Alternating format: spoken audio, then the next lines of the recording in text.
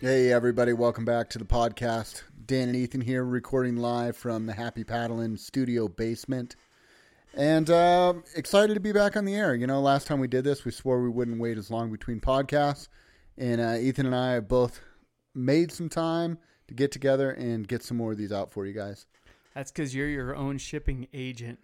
Ever so important these days, right? Yes, I have definitely been on the road, and you've been gracious enough to let me park my rig in your driveway several times already this month. Gas prices. What were you paying for diesel this trip? I paid over $7 a gallon in California, and for the first time ever, I put $200 in my fuel tank, and the pump shut off before my tank was full. Airplane ticket. It's like Exactly.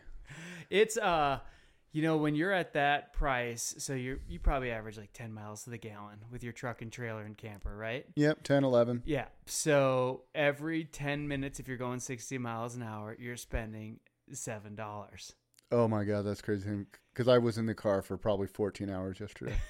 So you make a wrong turn and have to backtrack for 10 minutes, and you just drop $7, 6-pack of beer. Or whatever. That's crazy when you say it, because I actually did make a wrong turn on the way home from Oregon. Washington, Spokane today. I was driving, and then the road said veer left, but for whatever reason, the image popped up on my phone on the directions, but it didn't come through the audio, and I just blew right past it. So I had myself a good 10-minute detour today. I saw your clip from Instagram, and then you told me when you got here that the wind was just kicking. So you went through the Columbia Gorge, and it was just right across the dam there. By Tri-Cities, right? It was howling. I've never seen it like that. So there's so much water coming down the Columbia right now. All the tributaries are just massive amounts of water. We're hearing about that flooding in Montana is going on right now as we speak. And anyway, there's just so much water coming down out of all the tributaries going into the Columbia.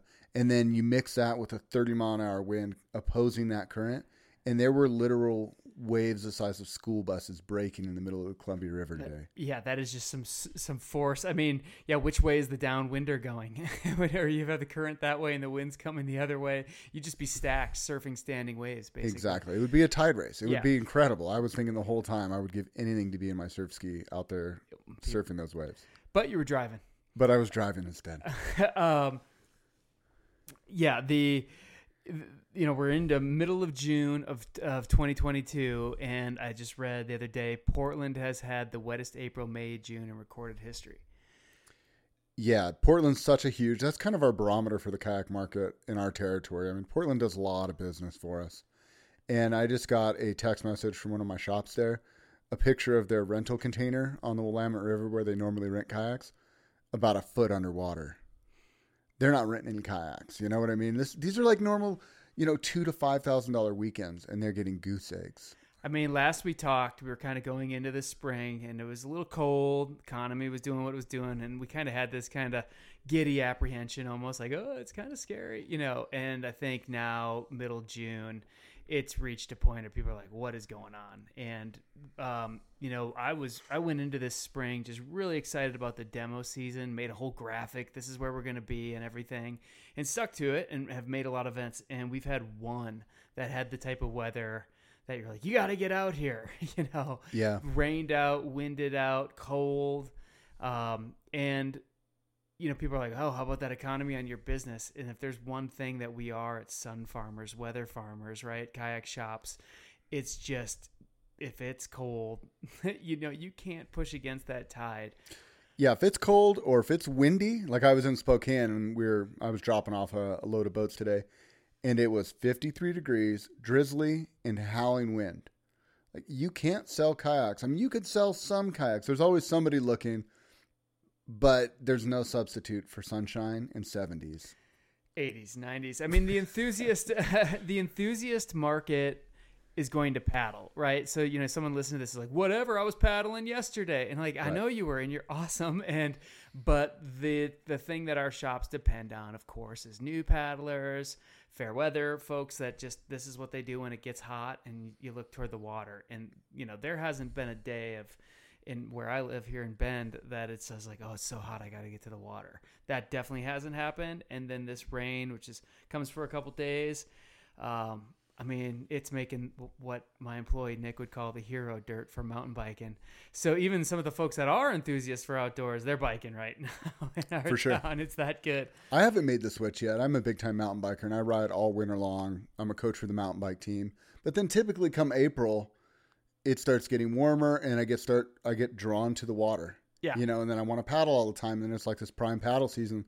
But even me, I haven't fully made that switch yet. I mean, I've gotten out and gone paddling, but there's definitely been a lot of days off where it's been windy and it's been wet, and I have just found other things to do with my time. So I'm as guilty as anybody. I mean, I was really excited for the demo season, like I said just a second ago. And I was like, oh, back in front of big people pop-up tents. And we've had a little bit of that.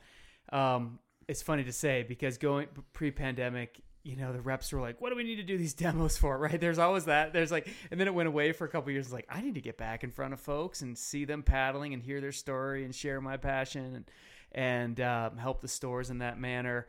And I think the weather's one part of about it, but I also think there's just been a little bit. I mean, you had that paddle fest and you got a lot of people together in one place celebrating paddling. And I think that was great. But I think there's a little bit also of going on of just like shopping fatigue.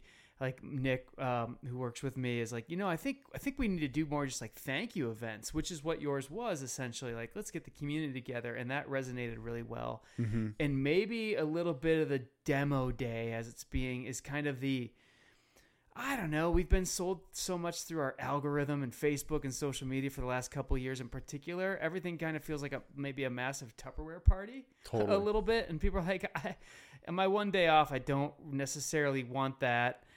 Also, I think during the pandemic, people figured out other ways to try out boats. There's more social groups. You can jump in a friend's boat and check it out that way. Like Facebook has brought in more and more groups together. And I'm seeing that. And I thought that folks would be desperate to find opportunities to go to a big demo day. And we've had some good attendance when the weather was good, but it might be shifting a little bit compared to what we were going to talk about. We were talking about earlier. It's like 10 years ago, the big demo day where it was like, this is my chance. This is when I try everything. Mm-hmm. This is what I wait for. And I mean, even the bike industry's gone a little bit away from that, right? Like they don't. I agree. I think you were right on the head when you said it's more of I don't know about a thank you, but almost an appreciation for the sport day. Yeah. And that's what we really tried to do with our own Paddle Fest, was try to make it a day where we celebrate paddle sports in our town. We get live music, there's food trucks, there's, boats all up and down the beach. It's not necessarily so much about demoing. It's about hanging out on the water, making that your first day where you dust off your gear and you come out and you just go paddle around the lake, splash around the lake. And I think a lot of these mountain bike, what used to be big demo days have turned into, you go to Sedona and yes, you can ride new bikes, but you're also there to check out the new trails, to ride hobnob with some of the pros or some of the industry experts and things like that. It's more of a celebration, grab some beers with your buddies afterwards.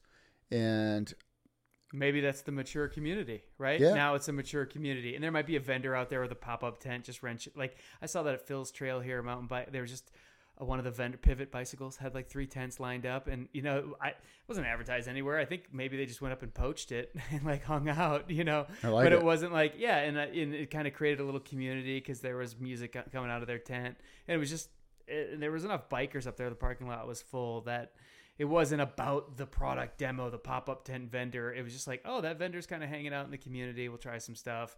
But the community was getting together and just biking because it was a perfect weekend for it. People were playing. I think we could take a lot away from mountain bike industry. Yeah, I guess they're doing a good job. I guess that's why. Yeah, and I mean that's kind of why I brought it up because it's two things that boomed during pandemic.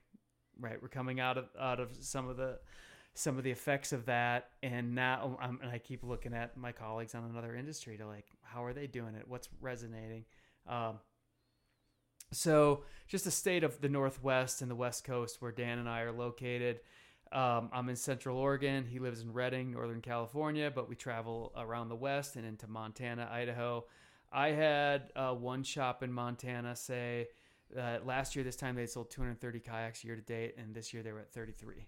Wow. And they have 5 stores in Montana. So that was all their stuff. So it just hadn't turned on. And then this morning had a call from another dealer up in the Flathead Lake area who told me there was snow in the mountains in town this morning that he woke up to, like within eyesight. Yeah. So, so I guess we're just still maybe in April. I mean, that's what I think could be, is essentially it still feels like, and it gets sunny in the day, and people come out and they look toward the water the same way that you and I mean, if we're not necessarily drawn daily to the water. But tell me about your last paddle. Where'd you go? What'd you do? So I have been doing a little bit of paddling. Helping head up an event called Paddle Reading in my hometown, and working with a local kayak shop, Headwaters Adventure Company, working with Visit Reading, to create this paddling event that's 2 months long over summer, June and July, 12 different iconic paddles, all within an hour of Reading. It could be cool little mountain lakes. It could be the Sacramento River. There's just lots of neat little pockets. And we wanted to get people out this summer, checking out new places, give them an excuse to use the kayaks they bought over the past couple of years. And so I've been trying to check off the list myself. I'm kind of helping on the social media front, so I figured I better be out there videotaping and talking about the different paddles. So that's got me on the water a little bit. I have not been paddling as much as I've liked. We've had some life events pop up, and my son was in the hospital for a few days over Memorial Day weekend. Actually the very weekend he was born, it was his birthday, and we were in the ER. But so that kept us off the water, refocused us for a few days. But yeah, I'm looking forward to going to some of these demo days, paddling with some of the shops, and get back on the water. Well, I'm glad your son's okay. Followed that along, and that puts everything into perspective. And what a tough guy too. I saw him smiling like in the hospital, right? I mean, yeah, just he was a trooper, man. I mean, poking and prodding and all the things they do in a hospital. And it was his first time. Well, I think it was the first time I've ever had a kid go under an anesthesia. So it's nerve-wracking for sure. But thankful to be on the other side of that one. Well, maybe he can get out on the Reading, get his paddle passport going. Oh, he will for sure. Yeah, I mean, in fact, I used him as a poster child because he has those little, well, of course, the Lifetime Wave kayaks that he sold me. Yeah. He's got one of those, and he just rips around on that thing all the time. He loves it so much. Those things are awesome. My kids are kind of aging out of those, and I can't get rid of them.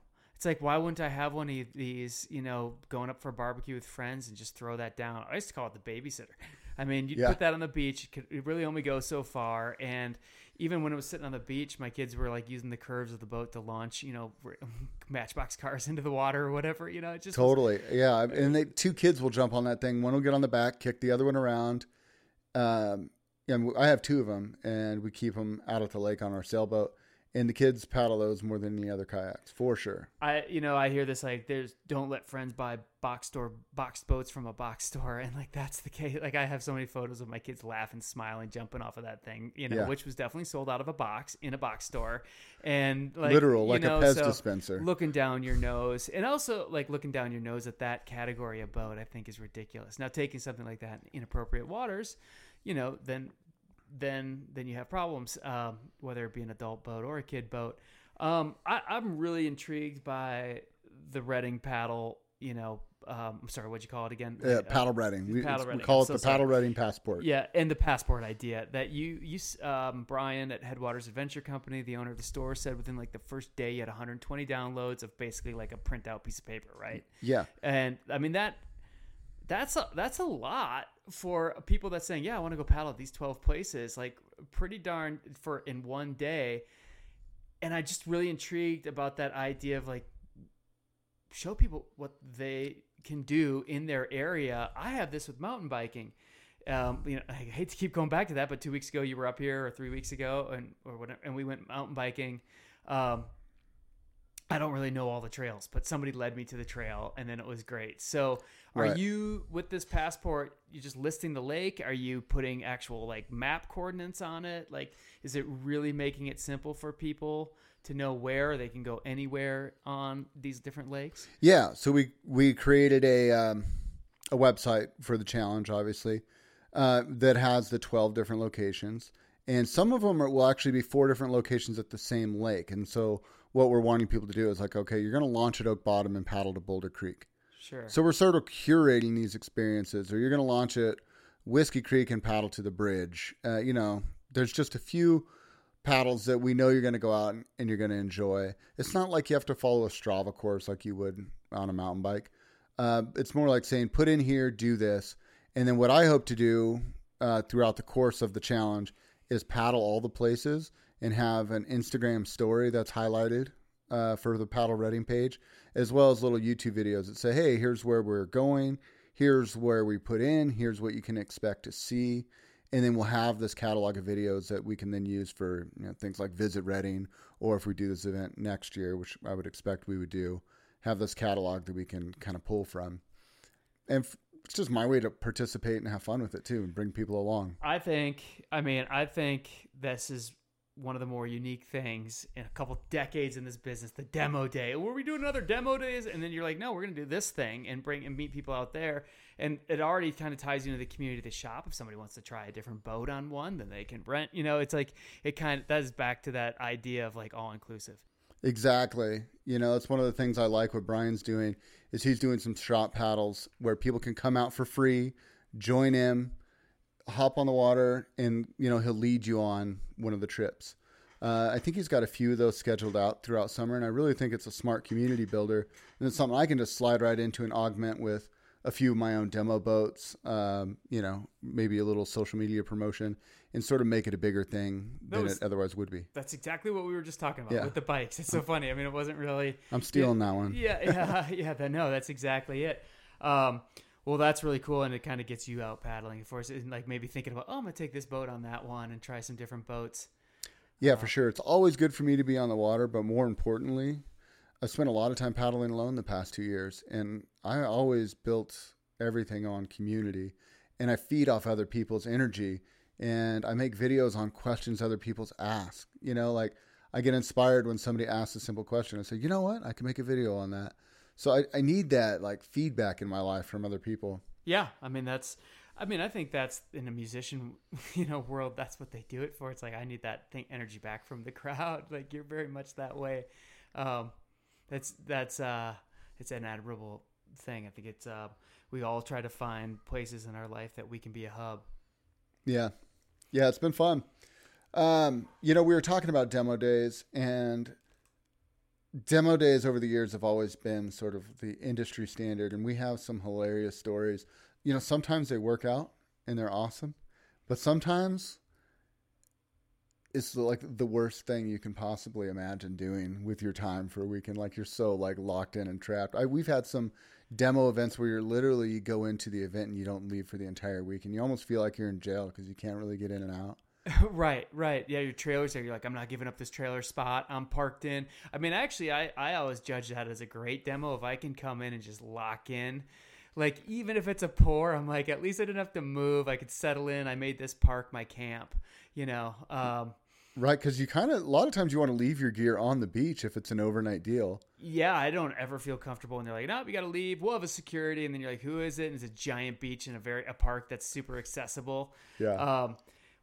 Probably the biggest like annual super demo day was Alder Creek Kayak and Canoe at Lake Vancouver, which is actually in Washington, down kind of this long road through the flats, grass, delta area, and then this big lake opens up, relatively shallow but big, and it's basically a backwater lake of the Columbia River. And there's about a 200-300 yard slog through wet grass. Oh my God. And that's what you got to carry all your gear. And so you try to drag a few, and then you're like, that's exhausting. And you're in rubber boots, so you're getting like the trench foot, unloading the whole day. Uh-huh. And their crew is doing the same with all their boats that they bring for teaching and kind of the basic rental area of the demo day weekend. It was a Friday load in, all day Saturday, all day Sunday, and then that 300 yard slog with all the boats back. So for me, there were a few years that we could stay in there. They would, we got permission. The park has since tightened up a little bit and kick us out. But I was with another rep, our friend Kurt, and it's like, we're here for the weekend. And this was back in the younger days. I was like, but we got to go out with the crew and maybe grab some beers and a little bit of food. So down this road back, we went to town, and when we came back, the gates were closed. And this was early on. I still lived in Portland, but there was a golf cart path or bike path. I'm sorry, but as wide as kind of paved golf cart style path. Uh-huh. And as we're coming into the gate, I see the gate and I'm like, Kurt, the gate's closed. He's like, go around it, and I saw the path. I was like, oh my God, this is so easy. I'm going to go around the path. Winter. And then this is, 1 a.m. and, Oh my God. we went around that thing. And then, their little quarter mile turn into the big park, and great, this is awesome, and I get out and my 2 left tires are just shredded flat and they had the spikes and they're just shredded flat and my truck and camper is on its side a little bit, So they had the one-way spikes and you drove right over on a bike path. Oh, that's hilarious. With no signage. We're going 25, 30. I just drove over on both. I had moved west with my girlfriend, Robin, who had come out of college. And I'd been a rep for a couple years, and she was in law school, and things were we were going in separate directions. But I called her that Sunday morning. I was like, I need you to come out here in your car and take my 2 tires into like Vancouver, into like a car place to get both of these tire place to get both these repaired while I worked the demo. Oh my gosh. And so she came and I worked this wet demo and then had to do that 200, 300 yard slog and then I think she came down and I knew what writing was on the wall. I was going to be hearing about this coming home that night. Yeah, this can't end well, especially if you're already on the just rocks. Because there's, how do you have 2 flat tires? What were you up to, basically? It was one of those things. Yeah. Well, she's like, studying law. And so I ended up, doing the slog, loading all my boats, and then putting on 2 tires.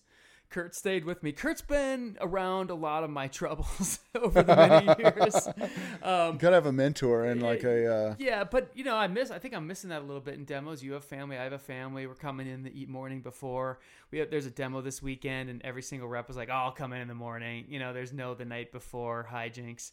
But anyway, I got the tires changed and got out of there, and drove out there that day, daylight. You just see these massive spikes. What were we doing? What were we doing? Oh man. So, but being able to stay on site, you're right. You're kind of locked in that time. I definitely was locked in. Oh, I just remember like one time we did the Paddle California thing.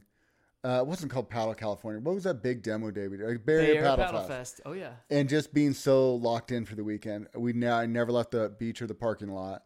And I remember you found like some gypsy musicians traveling with their bikes and their instruments. Yeah, Bay Area, like they were doing a green. We're going to go on music tour from like Berkeley, like musicians, good musicians. And they were camping in that park. Like they were trying to poach a spot, and we were kind of poaching a spot in the parking lot. It ended up being this amazing jam session outside. Totally. I had a guitar, ended up playing with them. And they were like really good musicians, right? Yeah, it was incredible. Like they were pro.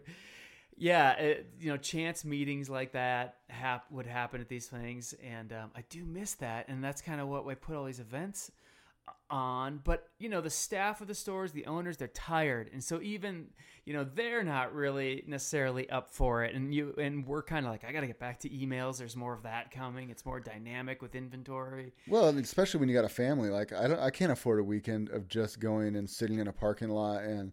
I mean, that all sounds fun and dreamy, but like... Not anymore. I've got 3 kids, and like my oldest is into so many things and like all these areas. So to be like, hey, I'm going to leave for the weekend, I got to feel like I'm getting the most out of that time. And I guess that's changed a little bit.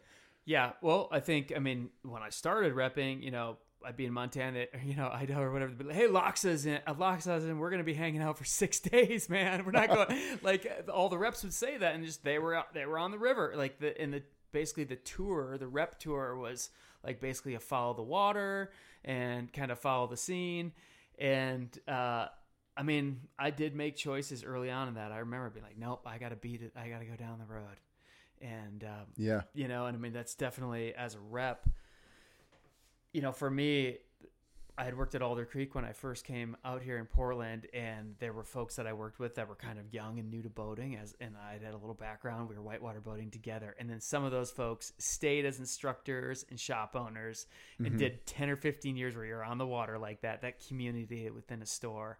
And then us reps kind of went down the road, and a lot of us just became, more of the ones that stayed and boated for 6 days. May or may not be doing it as much anymore. It's just such a requirement in terms of some of our company, the longer lead times on product, the idea of needing of growth, that part has changed a little bit. And I think back in the day, as it was just budding, everybody was kind of taking what came as it came and now there's expectations like we had those we ordered into those numbers of the pandemic, right? Totally. Yeah. It's been a complete shift in the past few years from a laid back fun. You're like getting people into the sport, and part of the getting people into the sport, I come from a different background. Obviously I haven't always been a sales rep, but I had a shop, and then before that I was a shop manager, and it was all about, for our shops, it was all about community and getting people on the water.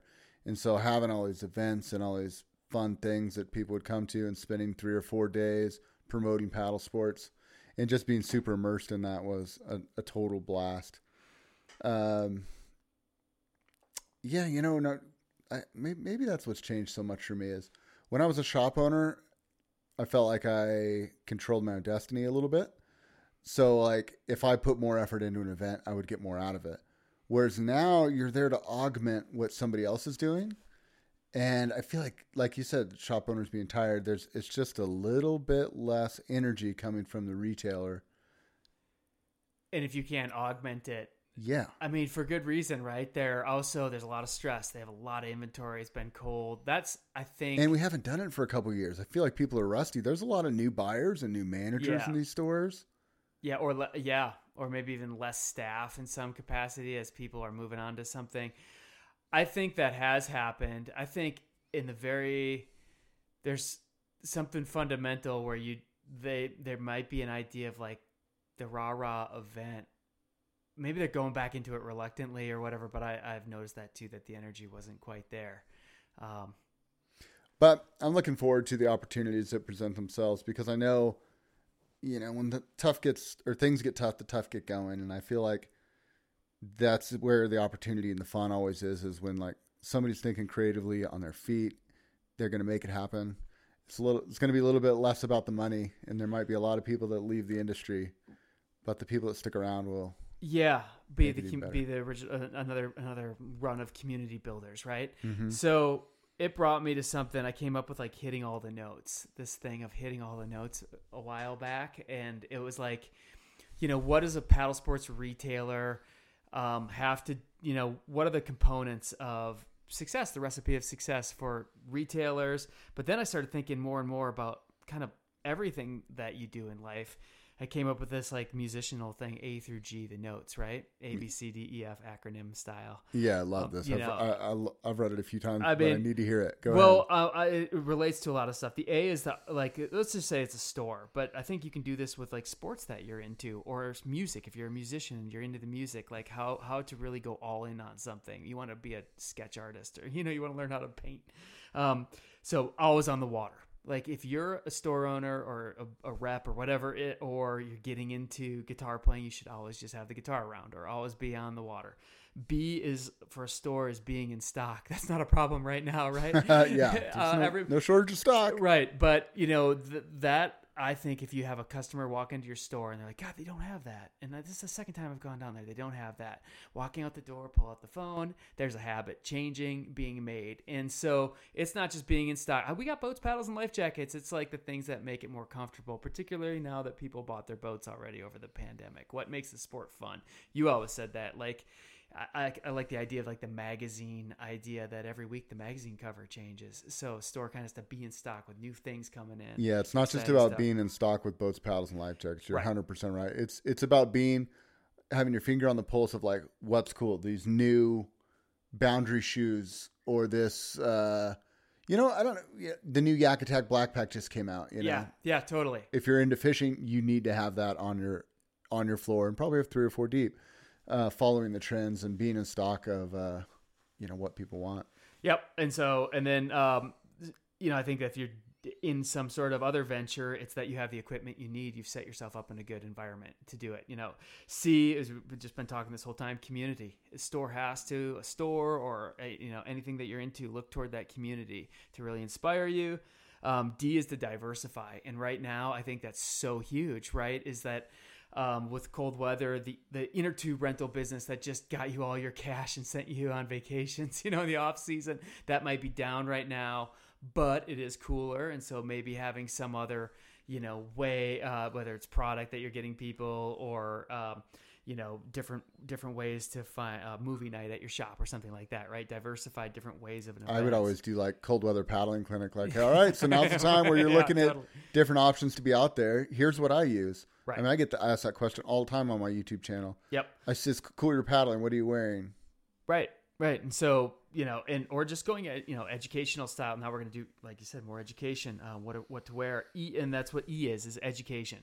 The E note is not just for your community, but also your staff. And this is one that I'm seeing is real suffering, particularly in some of the chain stores and national accounts, is they've not had a whole lot of staff and training contact, whereas the independents still saw us in particular because we were delivering stuff. There was more contact, but some of the, the Dick's Sporting Goods as an example, there could be new hires that have never had paddle sports training, and it was already minimal somewhat to begin with, right? And they've also been so busy that even getting it on their own, just going home and watching videos, they're probably were too fried for it. So education of your community, education of your staff, that's just an essential note to this. F is the follow up, and I think that's where we are right now in this time. Is let's follow up with all those folks that we inspired to, or that we're inspired to get into paddling, and that is where that paddle reading thing is you're following up and showing them what they can do. So it's not necessarily follow up, what can we sell you, but follow up. Have you ever paddled at moonlight? So yeah. I'm doing this paddlers rendezvous right after the 4th of July for 4 days, big group campground, and people from all, like canoeists particularly from all over the Northwest are coming. You're hopefully going to come, be there. right? Yeah, I'm looking forward to it. And we're just going to hang out and paddle the local areas, and like a nocturnal paddle is a big one that I want to do. And then this last one that you and I were talking about in the kitchen is the G, the give back. And so maybe that's also where we are right now is like, well, how can I be giving back to my community? And I know you have some unique inspirational ideas that are going to be fun to tune in on and see. I don't want to spoiler, give anything away. I just think in general, like when you get blessed a lot, and I think everyone in paddle sports the past 2 years has been given a ton. It's important that you have that giving mindset to give back, whether that be just getting a group of kids in your town that may not otherwise have a chance to go paddling, give them a chance to go paddling, stuff like that doesn't even cost you money. It's just your time. We forget to give back. I feel like as a society, like being very individualist minded, sometimes we forget. Kind of had to, and there was almost an emphasis on it in the pandemic. Like, take care of your family, lock it down, get your toilet paper, focus on your little bubble.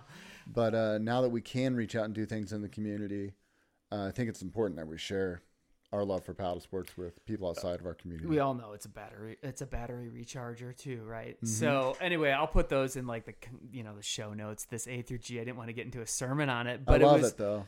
It was like, I think we need to find this inspiration again in a lot of ways, right? And it might not necessarily be like a purchase order or, big sale. That might be from other things. And so I'm going to have to like refocus double my efforts on some of the other letters, right? Back. Otherwise, you got a dog that just got into some sort of mess breathing down your back in the bag.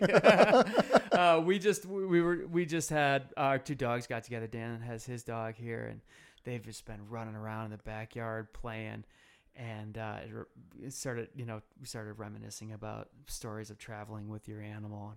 Man, there's been some good ones. I mean, I've always had a dog. Yeah. Like that's just part of, ever since I've been an adult, I've had a dog that goes with me everywhere. Totally. First it was Henna. Dax, who I still have, but he's kind of getting older and slower. He's a golden retriever, and I'm lifting him up into the camper every night.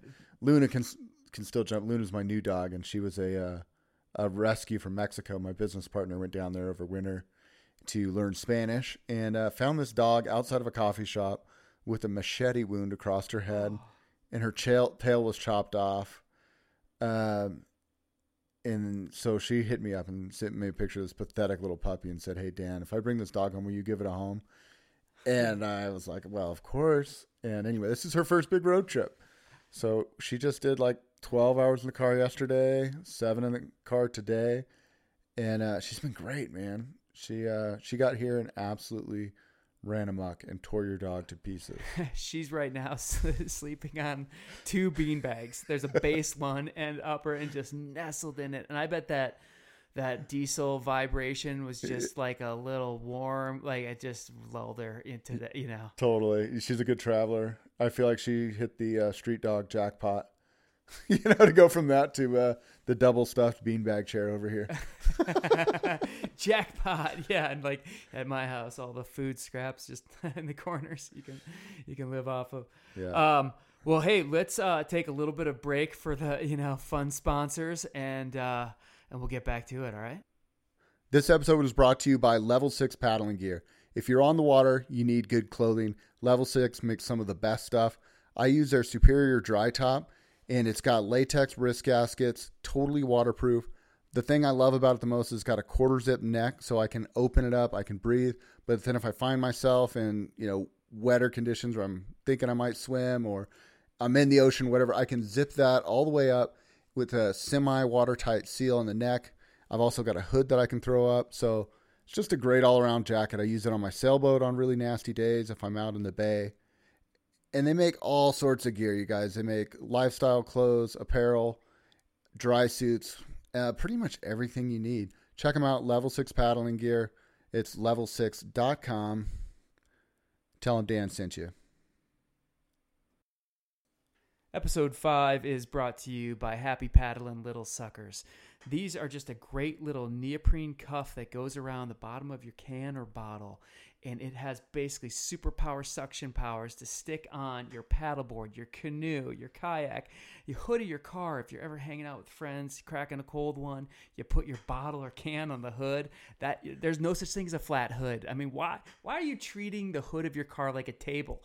But with Little Suckers, you can. So check them out at happypaddling.com. We've got a bunch of really cool designs of local lakes, waterways, even matching some of the weaves of some of the products out on the market, kayaks and canoes. So just a really fun one. Great gift. You can throw them in the mail to your friend. Happy Paddling Little Suckers. Thanks for sponsoring episode 5. So I wanted to talk to you more about demo days and more specifically like bringing your dog with you to events. Chase and I, your son, we were just upstairs talking about disgusting dogs and how your golden retriever is kind of gross. Like he drools all the time and then he gets like dirt and nastiness and then he's all up on you. And you had a dog story of your old dog, right? Bamboo. Yeah. The first chapter, these dogs mark the chapter of your life, and Bamboo is my golden from when I moved out here for the first, 12 years of repping. Saw me into a family, and then that next chapter. But so he went everywhere. He was great in the boat. He would jump out and swim too and show it as like a demo trick. But we were at the Bay Area Paddle Fest in San Mateo, working blowy, sunny, like slightly cool, but still sunny demo day in the Bay for like 3 days. Friday was an all-day setup. I used to put up this massive gazebo tent, and it was a long takedown as well. And this dog hung out next to my tent, basically the whole time. And then as people were leaving, I was like, oh, I can let him off and let him run around. Yeah.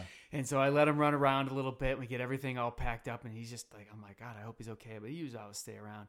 Got in the car, all the boats loaded on the trailers in the truck with the camper, and start heading up 101 North. So busy San Francisco traffic, right? On a Sunday. Yeah. To headed toward the Golden Gate. I mean, I basically with the kayak trailer go right across the Golden Gate. But within like 2 miles and entering that Sunday evening traffic, I'm like, what is that? And he's sitting in the back seat behind me. I look up in the mirror and he's just like that, right? And that San Mateo Park, there's a lot of bushes and there's like definitely places where one could make a nice home. And Birch had found the bathroom of someone's like bush camp. Oh my God. And got, definitely into just something nasty. And it's breathing down my neck and I can't stop. I can't slow down. I'm like, and I have to go across the Golden Gate. There's nowhere to pull over there at all. You are in the Bay, or in San Francisco, And I had a cooler next to me, and I opened that thing, and there was a strawberry yogurt, like a yo plate, like strawberry banana, and I was just like, this is got. And I ripped that thing open and just squeezed it over my shoulder, literally like into his mouth. you know, and it's just like, can I do anything to change the smell? So if I smell strawberry banana Yoplait yogurt, you know, it's not good. Oh like, man, that's disgusting. I mean, yeah, it was bad. And so Goldens are the worst about that. I have a golden too, Dax, and yeah, he's a disgusting animal when it comes to that. They like the stink. Yeah, there's something about poop that's just like I let him in to go. We have goats, and the first thing he does is like, it's like somebody dropped M&Ms out here all over. I'm just gonna eat every single one. Yeah, the worst. When we had my dog as a puppy, this current dog Birch, you know, tested at the vet after having him as a puppy. They're like, he's carrying like deer parasites but you actually can't carry him. It's just they pass through. And I was like, oh yeah, that makes sense. Yeah. So yeah, the dogs in the chapters, I mean, it's so rewarding to have them with, but then you have, you know, the scenarios like that. So my current dog he's homebound. Yeah. Well, he's kind of a maniac too. I can't imagine having that dog out on the road. I mean, he's super sweet, but like he's the dog that marks the chapter of 3 kids needing basically a stuffed animal. Yeah. You know, he is like a walking stuffed animal, like a 100-pound Muppet. drooling stuffed animal. I took him on the road a couple times. He kind of got irritable bowel. It was a problem in the camper and the wet, and he just, you know, the tail end just getting nasty, and it just couldn't happen. He'd get scared and try to jump up on my bed. And he also doesn't swim, nor does he retrieve. And like, he's actually a great canoe dog because he gets completely gripped. Like if I put him in the canoe, he's just like find a pad and locks down low. I can like put him, and he loves to be held, right? Touched. Yeah. He's always leaning up against you. Yeah, I could see that. He would just get right between your legs. Like, I'm so happy you're touching me this whole time. He's almost like riding a pedestal. You just like put him right in there, you know, Birch pedestal. My old dog was that way. Hannah, she hated the water but loved the canoe, and we went down a lot of rivers together. And I swear one time we flipped that canoe over, and I'm floating in the river. I was showing somebody a stroke, like goofing off, and like tripped over my paddle basically, flipped over, and immediately grabbed my canoe, flip it back upright, and that dog was all 4 paws pressed into the tumble home, still riding in that canoe. Yes, that's like, awesome. I ain't swimming. That's awesome. So I got her to shore, and then to get her back in the canoe, she's like, no, I don't trust you. Like, you don't know how to drive this thing. Like, I'm not going to trust you with my life. Oh, man. A couple canoe hints with a dog to paddle with. You got any? Oh, paddling with the dog? Yep. Yeah, I mean, I've been trying to train Luna lately on how to paddle. And one is like making the dog as calm, just sitting in the boat, not letting it get out, but petting it, letting it get chill before you shove off. With her, like if she's skittish, she's not going. But if you can love on her for a few minutes, she'll settle down, relax. Such a good piece of advice. And they're also reading you. Like, do you know your boat? So you're also settling yourself down.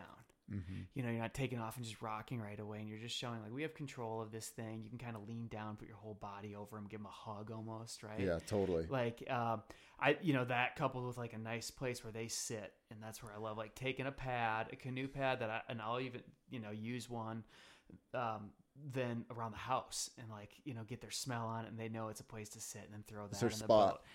Or in the back of the truck, they can sit on it too. Like it's all good. And you'll wear them out. They'll beat them down. I like the ones that are thicker that almost take on a little, you don't want them to take on too much water, but like the hair sticks to them a little bit. I know the ones, dude. The one, the old school, or no, it's not the old school. The trapezoid T-pad that North Star Canoe makes is the perfect dog bed, because in my van, it was a dog bed. And then we went canoeing. You just threw it in the bottom of the canoe, and it was a dog bed. At the camp afterward. Totally, around the fire. Yeah. It was the best thing. Yep. I mean, the mat kind of wears out kind of quick. Yep. But you know, came home. So do your sheets. Yeah, I was gonna say I probably got 3 years out of that thing, and it's completely just shredded with dog fur. Totally. The bottom's gone, but so many good memories. A couple other things I'll mention just in the hints. This is the dog PFD. If your dog can't swim, and it does give a great handle to pull your dog back into the boat. So there are some plus sides of that.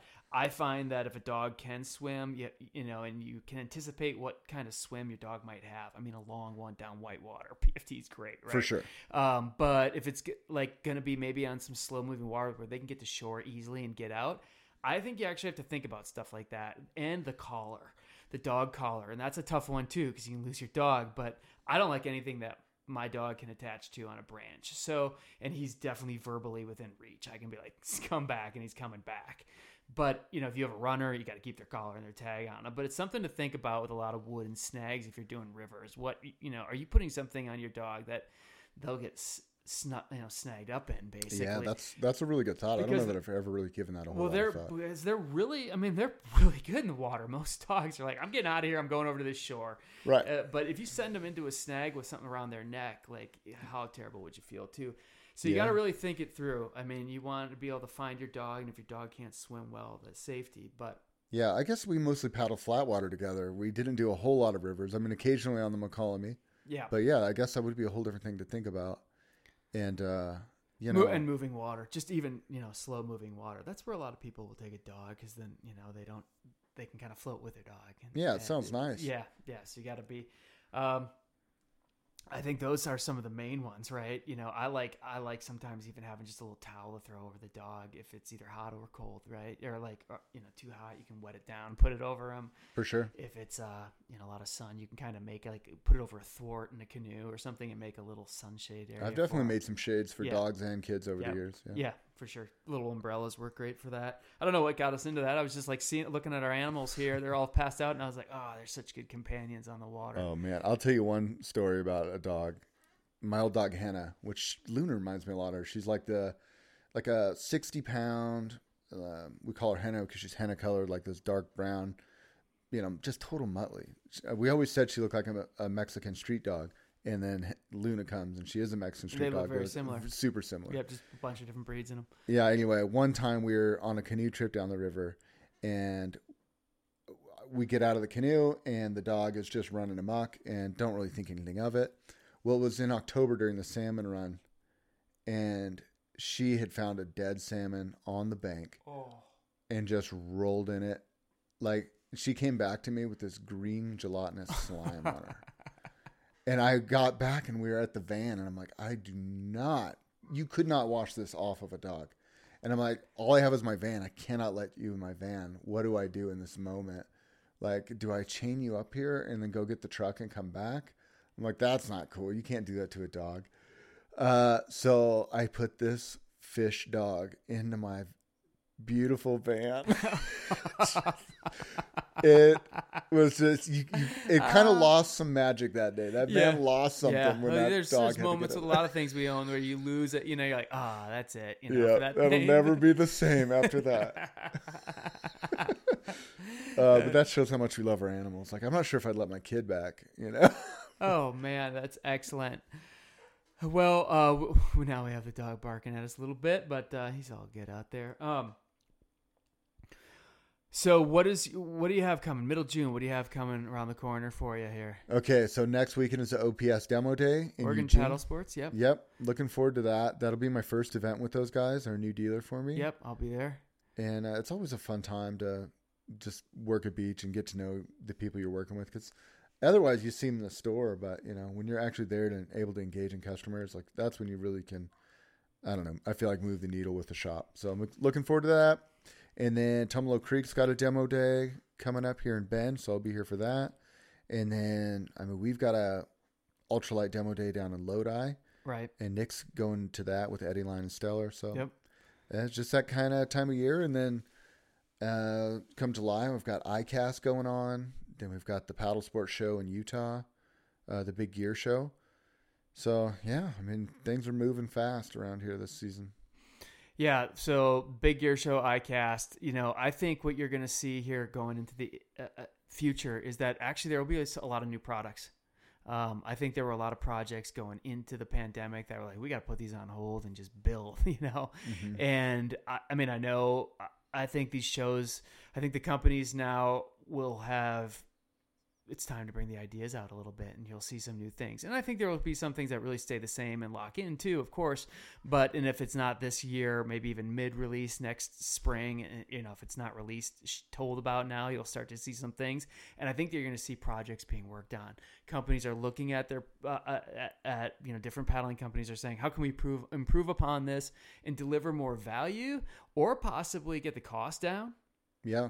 I mean, I feel like that's happening right now. I mean, I look at what Crescent Kayaks is doing with their new Shoalie. Like, they took the profits from the past few years and invested on like a pretty serious project, totally reimagined river fishing kayak. Like, it's just sort of a niche of a niche.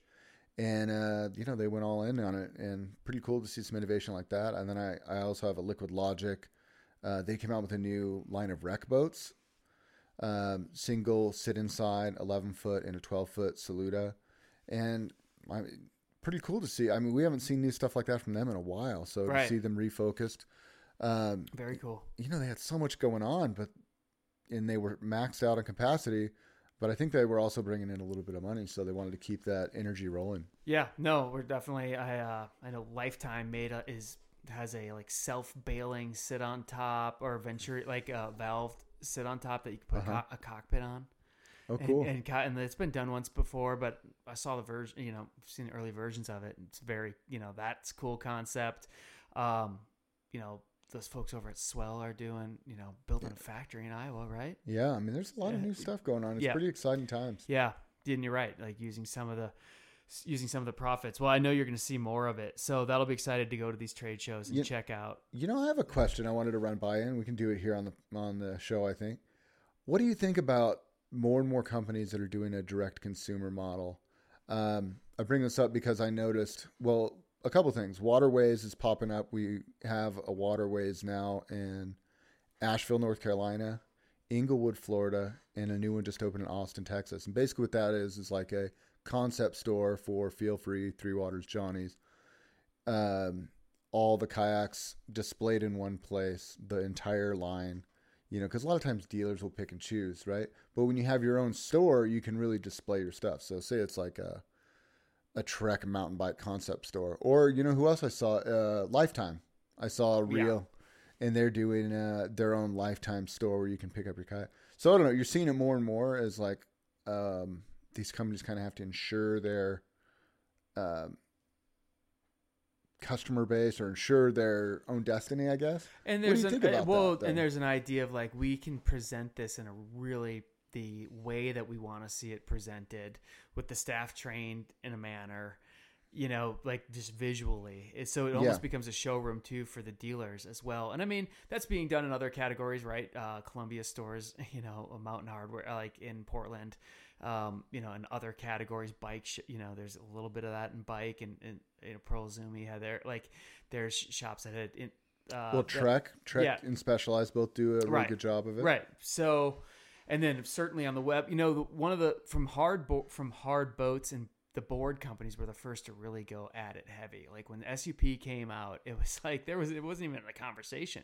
Of course, we're selling hard boards on our website, right? Almost every one of them totally did it. And if they did a dealer only program, it would last a year, and then they'd go back to selling direct. Or they did both, and some just still did both and were not unapologetic about it. And that was the first time where it was unapologetic about it. You're right.